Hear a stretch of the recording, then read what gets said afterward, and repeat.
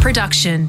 Hello, it's Sarah. I wanted to let you know about my 3 new meditations I have made especially for you.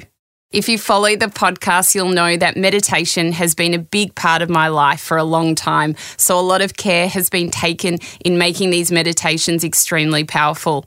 I've created a 20-minute manifestation meditation to allow you to bring your dreams into reality. Then I've created 2 10-minute meditations, one for the morning to help you start your day vitalized and with a clear mind, then an evening meditation to help you have a calm and restful sleep. You can find these 3 meditations on my website at the shop tab at sarahgrimberg.com. Diego Perez is the writer behind the pen name Young Pueblo, a poet and an author whose words have been followed by millions on social media. Through Diego's writing and speaking, he aims to support the healing of the individual, realising that when we release our personal burdens, we contribute to a global peace. In his second appearance on A Life of Greatness, we discuss letting go of the past, connecting with the present, and expanding the future. I like to picture this giant web of humanity. People pass on the pain, passing it on. What I imagine is that there are going to be more and more people who are deeply healing themselves, who will know how to process pain when they feel it, process pain when they're receiving it from other people, so that they're not recreating it, and so that they're able to actually heal themselves. So that in this web of humanity, there will be points where pain won't necessarily get passed on.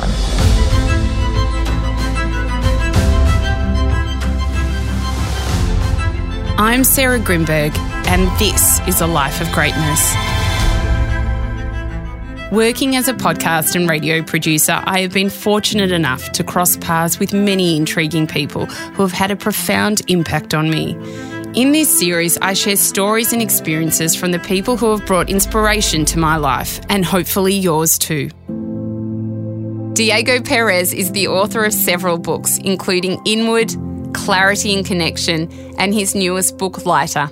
In its essence, this conversation is about leveraging gratitude to overcome obstacles, the importance of embracing pain, and what it means to truly devote oneself to a greater truth.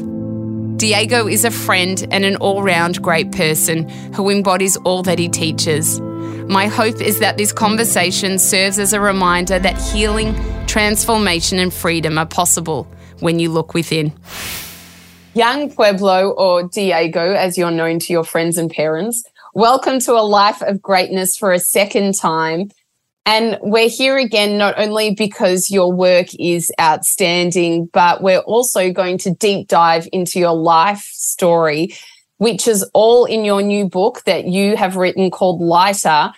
And I wanted to start with this line from your new book, "The long walk back to a better life." And when I read that, it really resonated with me because it is a long walk back to find ourselves again. I think it is. And just thank you so much for having me back on. I think our last conversation was so fruitful and exciting and really nourishing that I was pretty excited to get the chance to speak to you again. But yeah, it has felt quite the journey with my own personal healing, and then having that sort of parallel this growing writing career. But especially in the beginning, when I really put my foot down and just, stopped doing hard drugs and started feeding myself more nourishing food and building habits that were actually going to help me live a better life. It was brutally difficult. And it took a long time to see the results that I really dreamed of, to feel a lot healthier, for my mind to feel clear and stable. I did see results as I started, a few weeks in, a few months in, but the real results that I was hoping for and aiming for came a few years later. And what really resonated with me in that line is we're always doing the work, and it is that long walk home in the sense of it takes time, but the journey's never completed. It's never finished. And when I read that, I thought to myself, I've had a few things going on in my life that have thrown me a bit. And I thought, it is that long walk home. I know as much as I do and have studied so much as you have in self-improvement work and different divisions of that through different cultures. Yet I'm still learning and I'm still walking that journey. And I think we walk that journey home till the day that we die. I think so too. And especially like it depends on the context that you put that work inside of, right? When you think of trying to develop unconditional love, like that is a very serious height of human evolution. Like to be constantly unconditionally loving towards yourself and other beings. We're talking the level of the Buddha or Jesus. And these are levels that I believe are possible for the human being, but they take an immense amount of work. So for us, human beings who have jobs and, have responsibilities in life, there's still a lot of growing that we can do. And there's so much that we can develop so that we can have longer moments of unconditional love as opposed to being like precisely unconditionally loving constantly. So, it's a noble aim, but that's why I try to lean towards the idea that we can all be lighter, but we don't necessarily need to be perfectly enlightened. And enlightenment is definitely a worthy pursuit, but this personal work that we do when we're trying to heal ourselves and sort of clean up our minds so that we can live a better life, it's you're intentionally trying to make your mind lighter. And you talk about unconditional love, which really can be quite tough, and not only unconditional love for others, but unconditional love for ourselves. And I wonder for you, who obviously did drugs at a point and your life was out of control, and then you had this moment where things changed and you are where you are. But I wonder how over the journey have you formed that unconditional love for yourself? That's a great question. I think a lot of it is sort of being really honest with myself about how I'm feeling each day. So I'm not like letting myself fall into delusion. And I'm also trying to be especially honest about the way my external environment conditions me, right? Because I really believe that quote from Jiddu Krishnamurti. He once said, "The inner creates the outer, but the outer molds the inner." Yes. And I feel like that it's so true that we're creating our reality, but in the same way, our reality is molding us. And over the past few years, my reality has changed a lot with things getting more popular on Instagram, with the books that I've had coming out, reaching a number of people. I try to be really cautious in my mind so that if I do feel like my mind is slipping in a direction that I know if I continued such a path, it would be really unwholesome and just not good for me, that I can sort of reorient myself so that I'm more, really centering myself on the mission that originally started everything. Because I don't want to like have any sense of popularity just make me lose my freedom. Because I feel like above all, like I really enjoy writing, but above all, my personal freedom is like most important to me. And that means in the sense like I want to be decreasing my ego, not increasing it. It's really interesting you say that about your inner world reflecting your outer world. And we talk about that a lot on the podcast. And something happened to me the other day. You have periods where you feel that maybe your outer world has kind of shaken you a little bit. And so inside you're not your normal calm self, or you're not doing the things that you would normally to create harmony in your life. And I spent the weekend doing very long meditations. So I spent nearly 4 hours in meditation, or over 4 hours. And it was so beautiful and so calming, and it really centered me. And I knew, as I know that you're a big meditator, it got me to a point where I just felt so harmonious inside.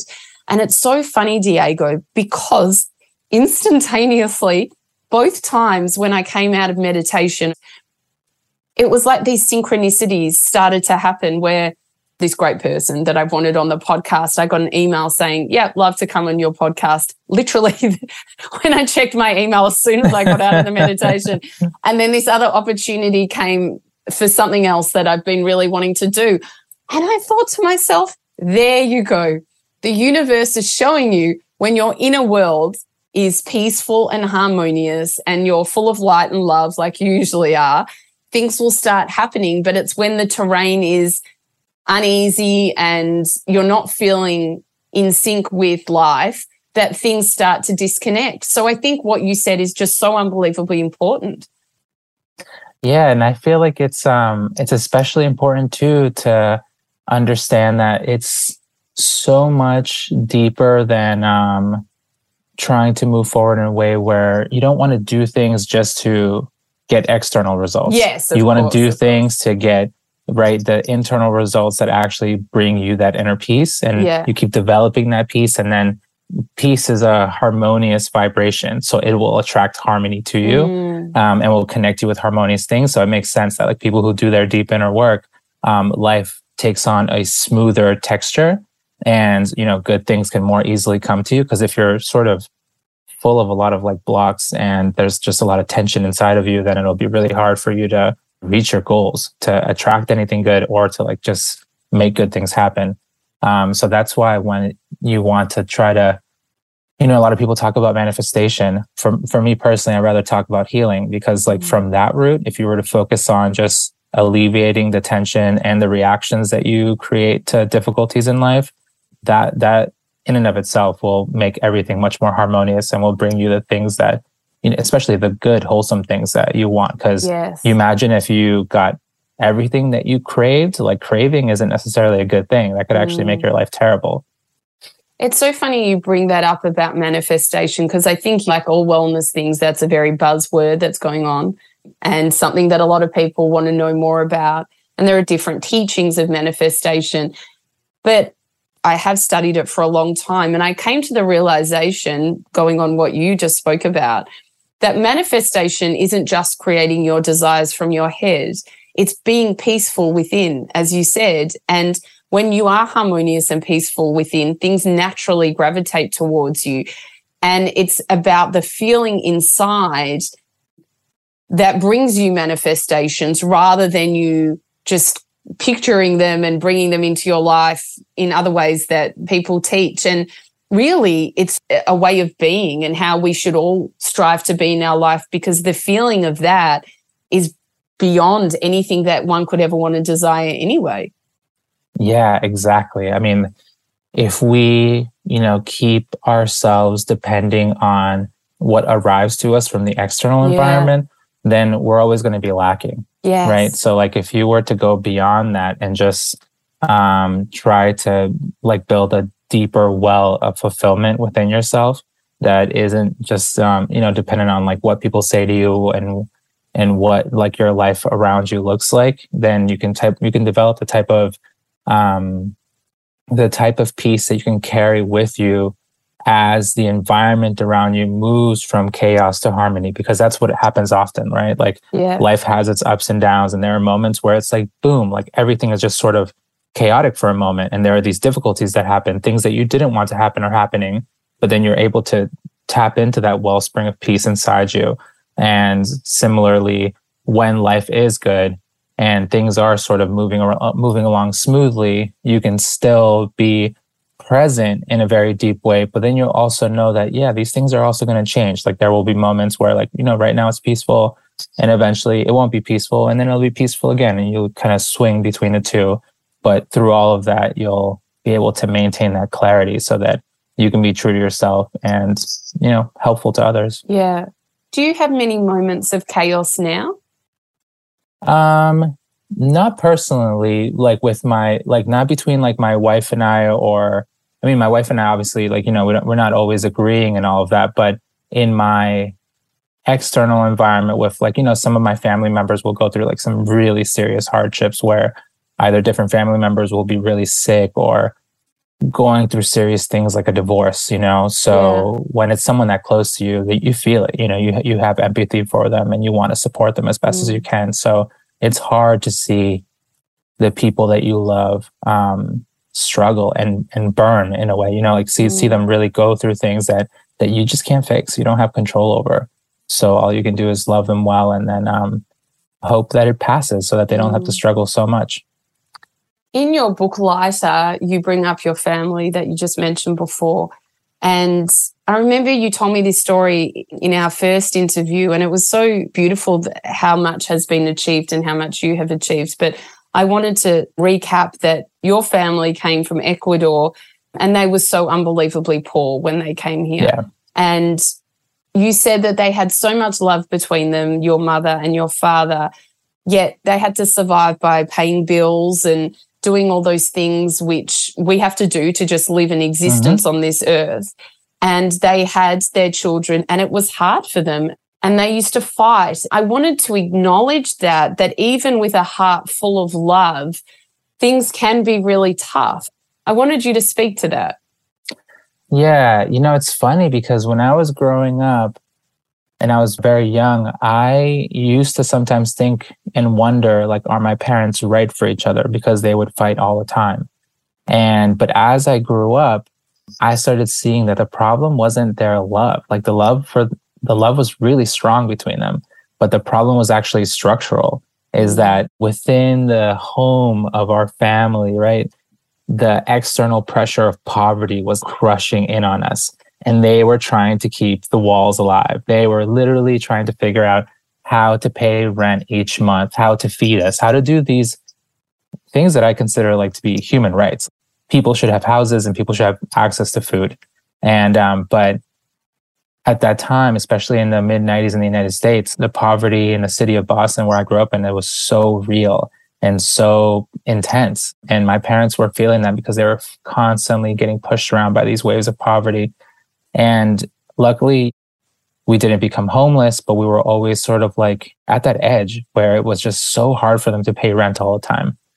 But now, as I've gotten older, and as my brother, my sister, and I, we range now from the ages of 40 to my little sister being, my older brother's 40, my little sister is 25. We all take care of ourselves. We all have our own homes and we have jobs and we help our parents. And now I see the love of my parents as like, it's bristling. It's so bright. It's so abundant. And they don't argue the way they used to in the past. They more so like jokingly argue where they're just like being a bit comedic in front of us. But, the love is so much more apparent now because they just don't have that external pressure of poverty pushing against them. Yeah. I think that's so true. I wanted to highlight that story because people have struggles in their life that they can't help that's what life has given them. Yeah. And that adds on to your mental health and not being so easy to be able to just turn on a switch and be happy, go to that yoga class or do those things. They're just trying to survive. And I think that's really important to highlight. And I also want to know how you went from being in a situation like that to be able to grow so much and be talking to me here today. Millions of people follow your work. Their life has changed from your beautiful words. How did that even come to take place? It honestly just feels surreal. I feel lucky to be able to, to help myself, to help my family, to be able to hopefully write things that are useful to people. That's really my goal when I try to write, is like, what I put out there, may it be useful. And it's taken on a life of its own where it's just spread online and people are really finding a lot of solace in the words. And particularly when people are going through tough moments, like I hear a lot from people who have gone through divorces, who have lost a dear family member, people who are just going through major transitions and are trying to use those moments of transitions as a point of growth for themselves, so that they're not just, trying to survive, but they're trying to come out of it thriving. They want to learn. And it's been beautiful. Honestly, I just feel very, very incredibly fortunate. And, like all things, I feel like it's happening now, but I may write a few more books, but it's not something that I'm trying to like really hang on to. Like, I feel like this is great and I'm glad to be of service in this way right now, but let's see, I may write a few more books, but then I may turn my attention to another area. Beautiful. You started looking inward and took up Vipassana meditation, and you say Vipassana means to see things as they truly are, which I just think is so beautiful. And what you also started practicing is this idea of radical honesty. I'd love you to tell us a bit more about that. Yeah. So the radical honesty piece actually started before Vipassana, like literally about a year before I started my first course, before I did my first silent 10-day course. I spent that whole year, literally the point from where I stopped doing serious drugs. And I knew that the problem that, the thing that had really caused this cascade of me falling down to this level where I was just an absolute mess, it was built on this engine of lying to myself. And I was like, okay, so if I got here by lying to myself, then maybe I can pull myself out of here by telling myself the truth.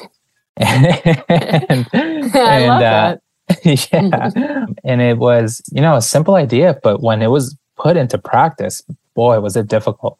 And I would literally just make myself just sit with tough emotions, be with whatever it was that I was feeling, even if it was tumultuous, and just like let myself feel it, sit with it, honor the fact that it was there. And that alone felt like an incredibly powerful practice, because that started teaching me that I could literally feel these emotions without becoming them, or without getting overwhelmed by them, or without letting them control my actions. And after a year of doing that, alone, a friend of mine told me about Vipassana meditation, and he was like just so deeply moved by it that I knew that I had to go check it out for myself. And when I went there, I did that first 10-day course. It was just so incredibly difficult. I felt immediate results. I remember I did that 10-day course and I came out of it and I knew that I felt fundamentally better, but I didn't understand why. I knew that whatever it was, those hours of meditation had really affected me. This is back in 2012. So it's been like 10 years of meditating now. But I immediately signed up for another silent 10-day course 2 months later. So I did my first one, July 2012. I did my second one, September 2012. And basically since then, I've just been doing courses. And the last course that I did was in January, February. I did a silent 45-day course. And 45 days. Wow. Yeah, 45 days. It, definitely sounds long, and it was long, but it's just so powerful. I feel like it's the best investment that I can make in myself. And it does take up time. Like I have to give time to it, but the results are massive. And like nothing else have I found that can give such results, in the sense of sort of connecting me to the truth of impermanence, connecting me to this like path of liberation that the Buddha has laid out, and also just creating harmony in my life. Like my life is not perfect, and like I still feel anger and sadness and different things, but I know how to deal with them now. And I know how to not react to these sensations when they come up, so that in a way where, I'm not like hiding from anything. I'm feeling these things, but I'm not being motivated by them, which is a huge difference. I find that to be so true about meditation. It's really when you're there with your emotions, and if you've bottled anything down, they come up, and it's almost like a shedding of those feelings that maybe you haven't allowed to bubble to the surface. And I want to know, 45 days in silent meditation is incredible and something I wish to do one day. Can you explain a bit about that and that experience? Sure, yeah. So for the 45 days, you spend the first 15 days practicing a technique called Anapana, which is basically the awareness of the natural breath, and it helps calm and concentrate your mind. And then for the remainder of the days, after those first 15 days are done, you practice Vipassana, which is essentially observing the truth of reality within the framework of the body.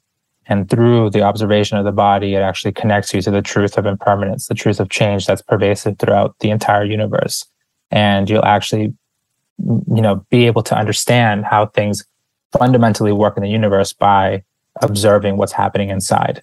And through that process, there's a lot of this sort of shedding and burning away of old conditioning, literally all these old blind reaction patterns, these old habits that have been sort of bundled up inside of you, these knots that burn away as the more that you are observing the truth of change. And yeah, it's interesting, especially the part where during the whole 45-day course, 43 of those days are in total silence. And during those 43 days, I was checked by the teacher twice.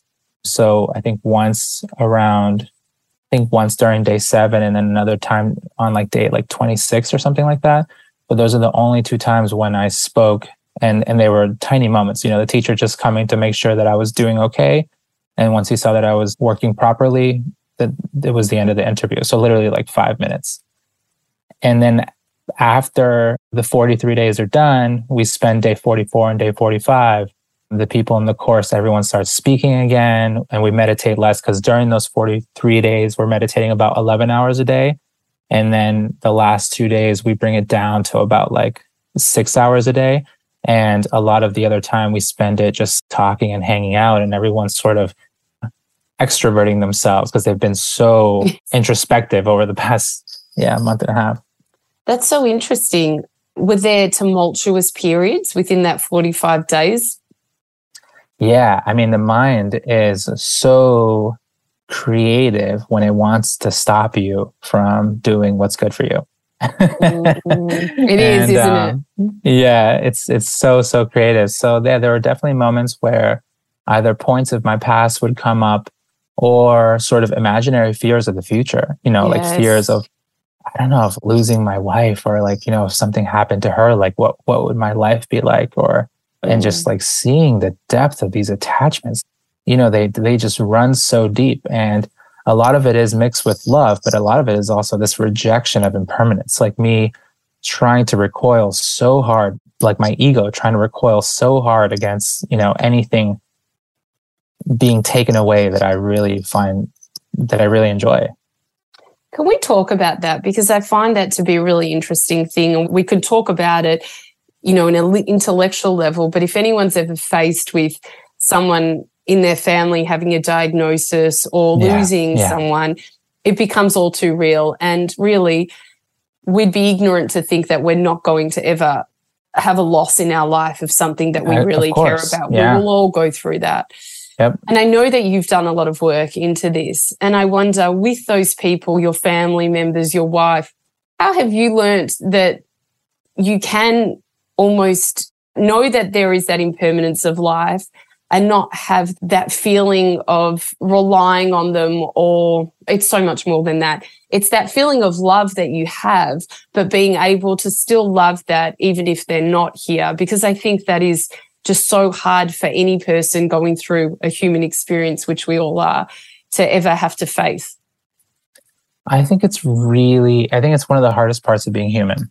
Yeah, is that there will be people that you come in contact with, including yourself, that will eventually dissolve into the nothingness.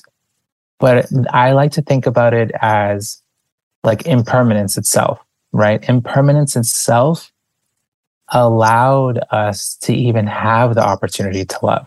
Like if it were not for this systematic motion of this movement of mind and matter that is pervasive throughout the universe, you and I would not exist. Like humanity would never exist. If everything in the universe were static and unchanging, nothing would be created. So because things are in motion, it creates this momentary sort of existence, and then eventually it passes away and dissolves like everything else.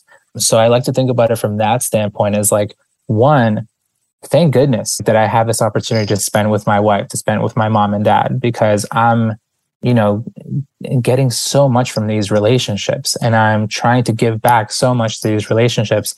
And two, because they are created from this motion of impermanence, they're also going to go back into this sort of systematic motion of impermanence. So built into our relationship is a beginning and an end. That's just a fact.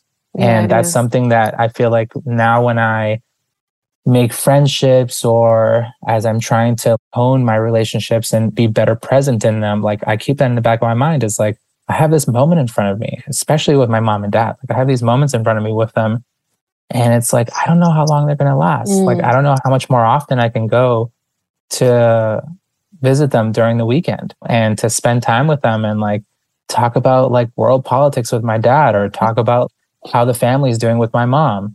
And those moments to me feel so precious that when I feel lazy in those moments, trust me, like I'm a big proponent of rest, but I also feel like it's easy to fall into this malaise, especially with our cell phones around us, just be like swiping and all of that.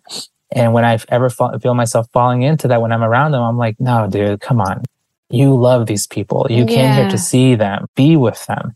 And giving them my presence will help in whenever those moments do come that they pass away or I pass away, that I at least know that I was there with them. I was able to love them well, and that I did my best. I love that so much. And it's so true. And the fact that you know that and are consciously aware of that, what more can you do? And I think it is that presence, just being there, being fully there. And when we're really in tune with our relationships and just also not judge them for what they are. So, you know, parents can get on our nerves because that's the job of a parent to their child. It doesn't matter who you are. I've got a couple of kids and I can tell you I get on their nerves and they're little. Not pushing back on that and just accepting people for who they are and then just enjoying those moments with them, as you said, when time does come around, because it will inevitably in all our lives, even for ourselves, that we're able to go, I was there with them and I enjoyed the time that I had with them. I think that's really beautiful.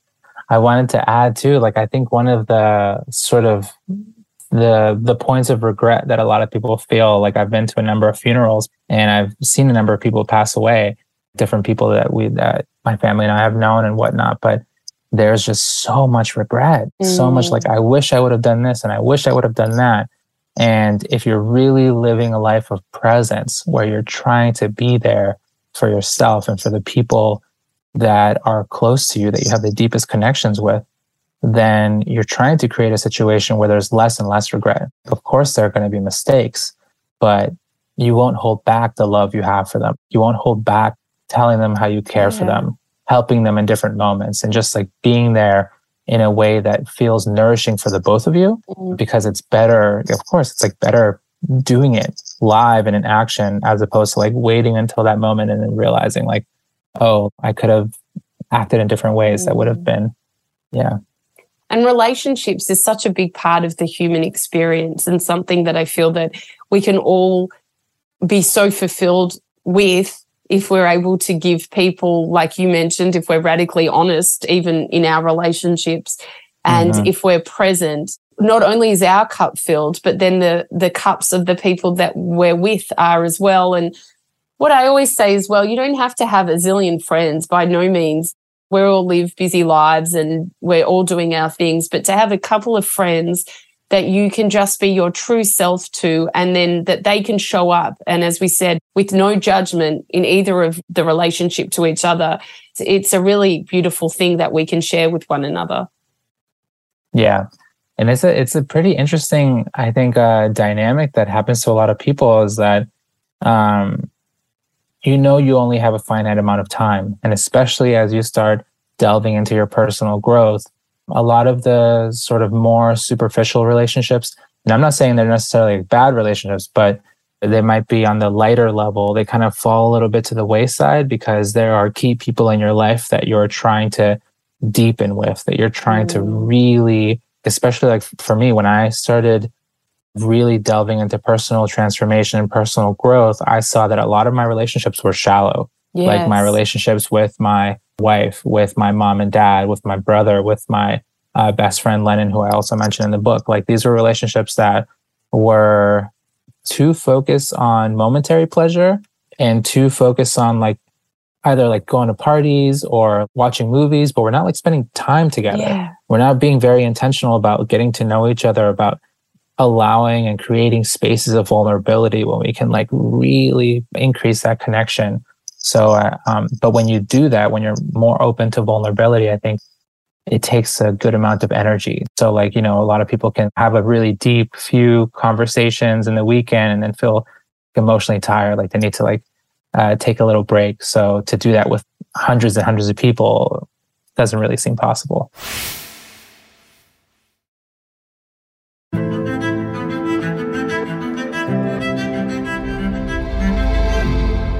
How have you fostered those relationships, knowing that there was a point where you found that they weren't nurturing for either of you to the point that you would like. What did you then change? I think especially with, my like key relationship is with my wife. Her and I, we've been together now for about 15 years. We got together when she was 18 and I was 19. I feel like we raised each other, because we got together so nice. young. And we've also been married for about 7 years now. I remember that there was just always this really deep connection between us because there were a number of moments where we tried to call it off. And we were so caught in this hurricane of chaos between us where we're always arguing, and it was all sort of increased by the fact that there was no emotional maturity between the two of us. But as we started meditating, because she's also a serious meditator as well, she was at that same 45-day course that I mentioned earlier, we started realizing that we were constantly projecting our tension onto each other and just blaming each other for things that we were feeling that weren't necessarily caused by each other. So like as that self-awareness grew, not only did the amount of arguments we had start decreasing, but there was just more communication. And I feel like that's what was really missing, was like we were often talking, but we were not communicating. So letting each other know, like, I don't really feel that great right now. Like when you wake up, sometimes you wake up and you feel great. Other times you wake up and you're exhausted. Other times you wake up and you're just like a little angry. But letting each other know where we stand in our emotional spectrum helps so much, because if she tells me she doesn't feel good, I know that. And I can also step up for the two of us. And I can also make sure to ask her, like, how can I help you through the day so that it isn't so hard? And I think that has just added a whole nother element beyond the being able to like talk to each other about everything and being best friends. That's so true. There's this beautiful line in your book that you say, being with the down moments is better than carrying unprocessed pain everywhere you go. I just love that, because not only is that good for ourselves, but it's good for everyone that is around that. And I think you can really tell when there are people that you might feel have attacked you or say things that have upset you, where you feel there's unprocessed pain that is at stake there, and not to judge anyone because we never know each other's journeys. And that is why doing this sort of work is so unbelievably important, because I think unprocessed pain can be really detrimental. Yeah, it's almost like, that game that people played as children, like hot potato. Oh, yes. You're just like passing it on and on and on. And that's literally what we do with our pain. We're just like passing it on to each other, passing it on. And I like to picture this giant web of humanity, and people pass on the pain. They're like creating new pain, passing it on. And what I imagine is that there are going to be more and more people who are like deeply healing themselves, who will know how to process pain when they feel it, process pain when they're receiving it from other people, so that they're not recreating it, and so that they're able to actually heal themselves. So that in this web of humanity, there will be points where pain won't necessarily get passed on. Just because I'm traumatized, I'm going to deal with another person in a harmful manner. There will be literal points where that won't spread. And I think as there are more and more points in this web of humanity where healed people are standing there and saying, oh no, I know everyone's not going to treat me nicely, but when someone doesn't treat me nicely, I know what to do. I have my tools, and I'll make sure that I'm okay, and that I interact with people in a gentle manner so that they're okay as well. That's so interesting, because I feel that I've become a lot better in my life with that, in dealing with people who may be passing on their trauma or say something that some could find offensive, and not taking it to heart. But I would love to know, in your toolkit, what you use for moments like that. I think the main moment has to be the 2 hours of meditation that I do every day. Yeah. That by far is like my go-to, like every day for, I think I started in March of 2015. I started sitting 2 hours a day. So that's like two pillars of my day where no matter what, I sit 1 hour in the morning, 1 hour in the evening. It's not always the same time every day, but they're always like two different points of the day where I'm just sitting down and observing what's happening within this framework of the body. What's it feeling? What's arising and passing? And that helps me just process any of the difficulties that come up, like different challenges within the family network or whatever may be coming up, or just like old things that are coming up for me from the past. I feel like those are my points of stability when I invest in my personal growth by sitting down and meditating every day. Mm. And tell me, with your meditation practice, with Vipassana, I know obviously we spoke about the silent retreats. Is it an hour in the morning and an hour at night as well? Yeah. So that's part of the same. If you want to sit the longer courses, like the 20-day, 30-day, 45-day courses, you need to have a daily practice of 2 hours a day to be able to make you eligible to sit those courses, among other things. We spoke about thoughts before, and I want to talk about that idea more, that we're in charge of our thoughts, and people and counselors and psychologists can guide us to techniques and things that can help us, but it is us that basically controls them. And you say everything changes when you realize the challenge itself isn't the toughest part, it's your reaction to the challenge. And as we said, I mean, everything in our external world is always changing. That's the nature of life and our existence on this earth. But when our internal world is far more secure, we can then handle our external world a lot better. Yeah. It's funny because one thing I've learned that I've observed over and over inside of myself, and other fellow meditators have mentioned similar things too, is that these thoughts have very little value. The mind is often trying to create narratives, and often these narratives are based off of reaction. Oftentimes I'll just notice that the thoughts I'm having are just the sounds that reactions make. And if I give like credence to those thoughts and start focusing in on them and allow the building of a story, then sure, they're just gaining more and more energy and power over my mind. But a lot of times the random things that just pop into my head, I just don't give them much importance. If I'm like intentionally sitting down to like think about something or try to solve a problem, then it's very different, where it's intention versus reaction. But if it's just random noise in the mind, I'm not trying to worry about it. Sometimes it'll be tough. Sometimes it'll be hard to not to like get caught up in some random thought of anxiety. But I know that it's just this feeling that's trying to voice itself. Thought itself is, I think in a lot of ways, it's more of a space where we cause ourselves trouble as opposed to solving problems. It's so funny how we go down the rabbit hole like that. It makes me think of this email that came through last night, and it was like a group all to a few, there was probably 40 people on the email, and it was about something. And I thought, I reckon that is targeted at me. And it was saying, don't do this, yada, yada.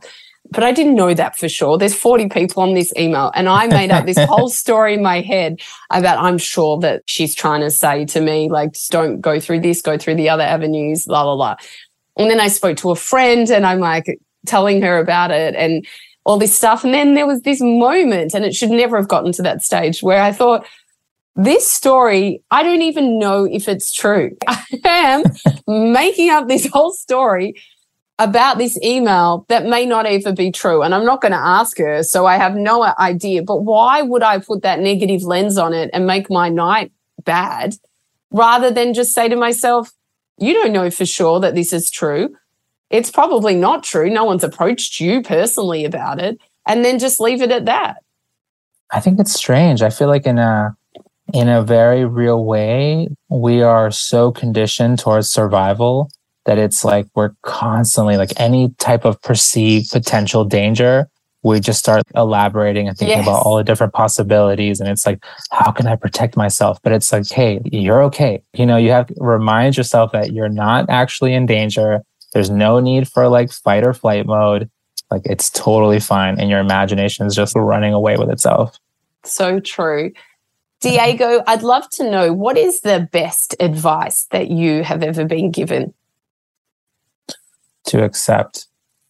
It's really simple, but yeah, I was talking to a teacher that I really look up to in my tradition, And he was telling me a story about one of his friends who's also a teacher in the same tradition. And he was talking to someone who was really wise and was asking him, like, how do I progress? Like, how do I move forward, like in this meditation path?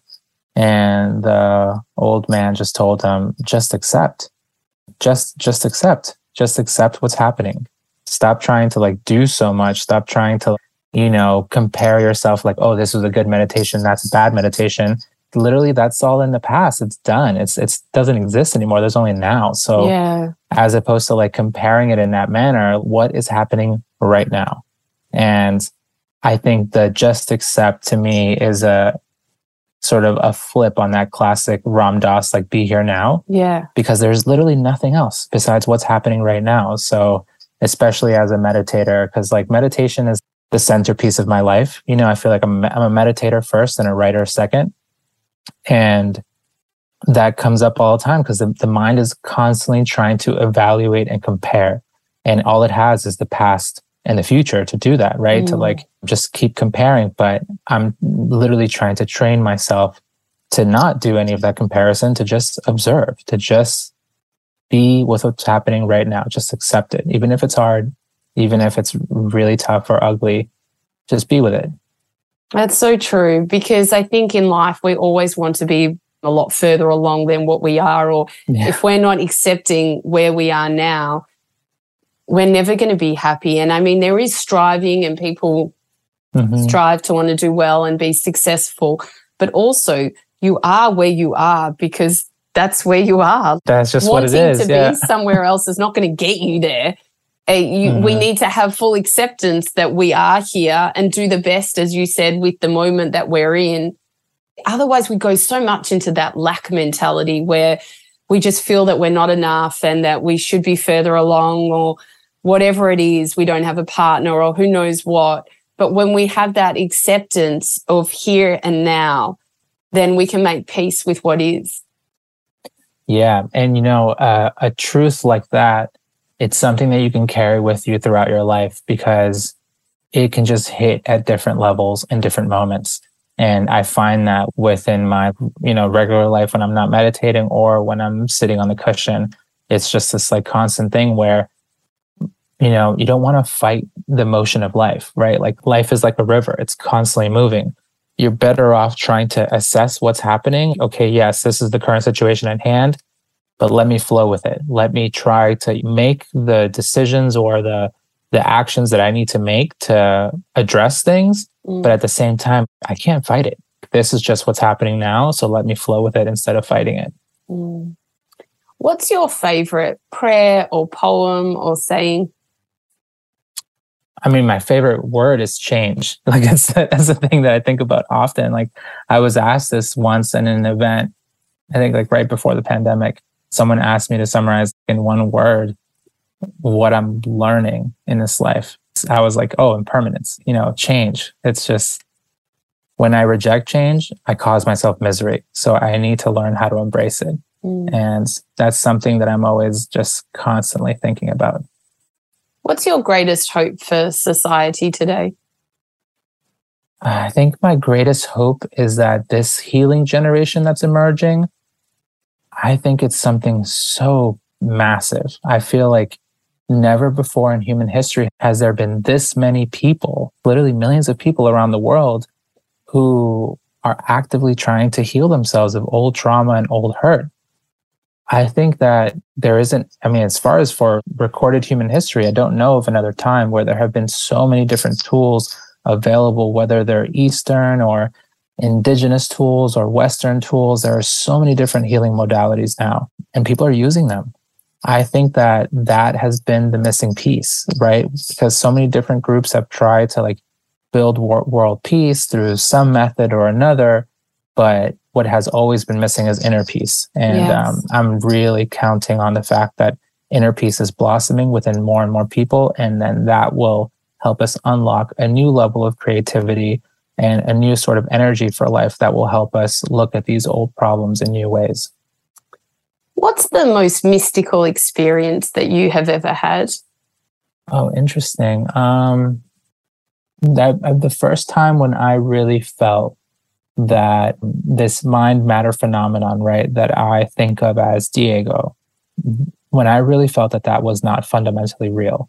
And I was really able to feel that this is just a rapid series of changing phenomenon, that it's just atomic vibrations moving at incredible speeds, connecting at different levels of like the atomic, the organic, and the sort of conventional, but it's all just totally effervescent. Like it's just ephemeral. It's not substantial.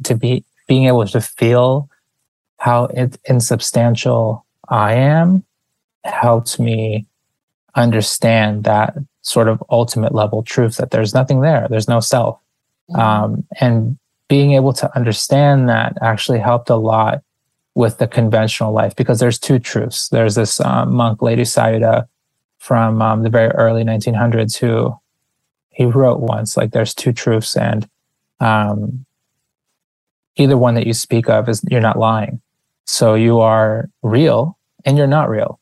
And I feel like a lot of times, like, that's what we're doing is with these deeper wisdom teachings, we're trying to balance those two truths and being able to understand that ultimate reality truth that, no, you're not fundamentally real. It's just changing phenomenon, moving at incredible speeds. I think helps take the pressure off of life, where it's just much more easier to align yourself with what's the right thing to do in the moment, as opposed to like what your ego wants to happen. There's this beautiful poem towards the end of your book that I wanted to read, because it really sums up a lot of what we've been talking about. Let go more than once. Let go when an old pattern wants to drag you back into the past. Let go when narratives run wild into your mind. Let go every time you try to cause yourself extra trouble. There is healing in repetition. Soon, peace will feel familiar. That's so beautiful. Thank you. That one feels so true, because it's like, you know, every time that you react, you're accumulating. Every time that you have like a strong reaction of anger, it just gets deposited deep inside your mind. And you've actually accumulated so much of this reaction of anger.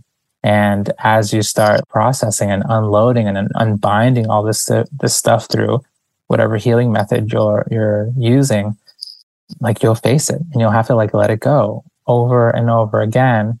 And it's powerful to be able to accept the fact that like this is not going to be a fast journey. What is a life of greatness to you? I think it's a life of love. I think it's a life of service.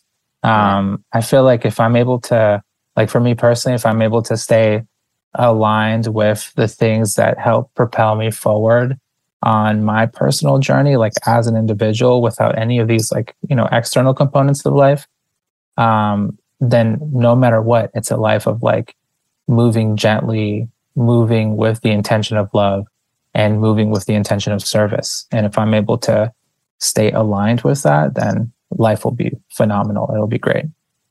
I wanted to send you love because you finish your book, Sending Love to All. And I think I've interviewed a lot of people, and you are truly embodying everything that you talk about. You're such a beautiful soul, and you can really tell that in the work that you do. It's so sincere and honest, and it's come through the many years of pain that you had and the wisdom that you have now. And I want to thank you so much, because really you've made a huge difference in this world.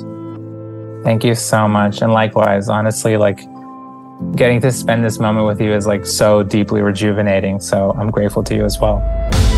If you've enjoyed this episode, then I'd love you to join my community on Instagram at Sarah Grimberg, where we post videos and behind the scenes footage of each recording.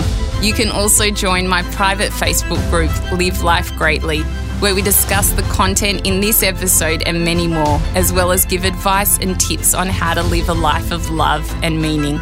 To purchase my ebook, Finding Greatness, head to sarahgrimberg.com. And if you love what you heard, then we'd love you to hit subscribe on Apple Podcasts or your favourite podcast app and leave a 5-star review. It will help us share this wisdom with others.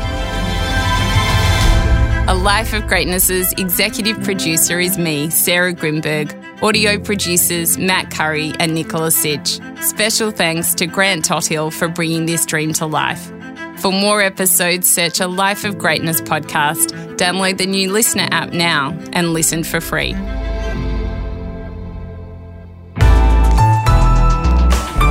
listener.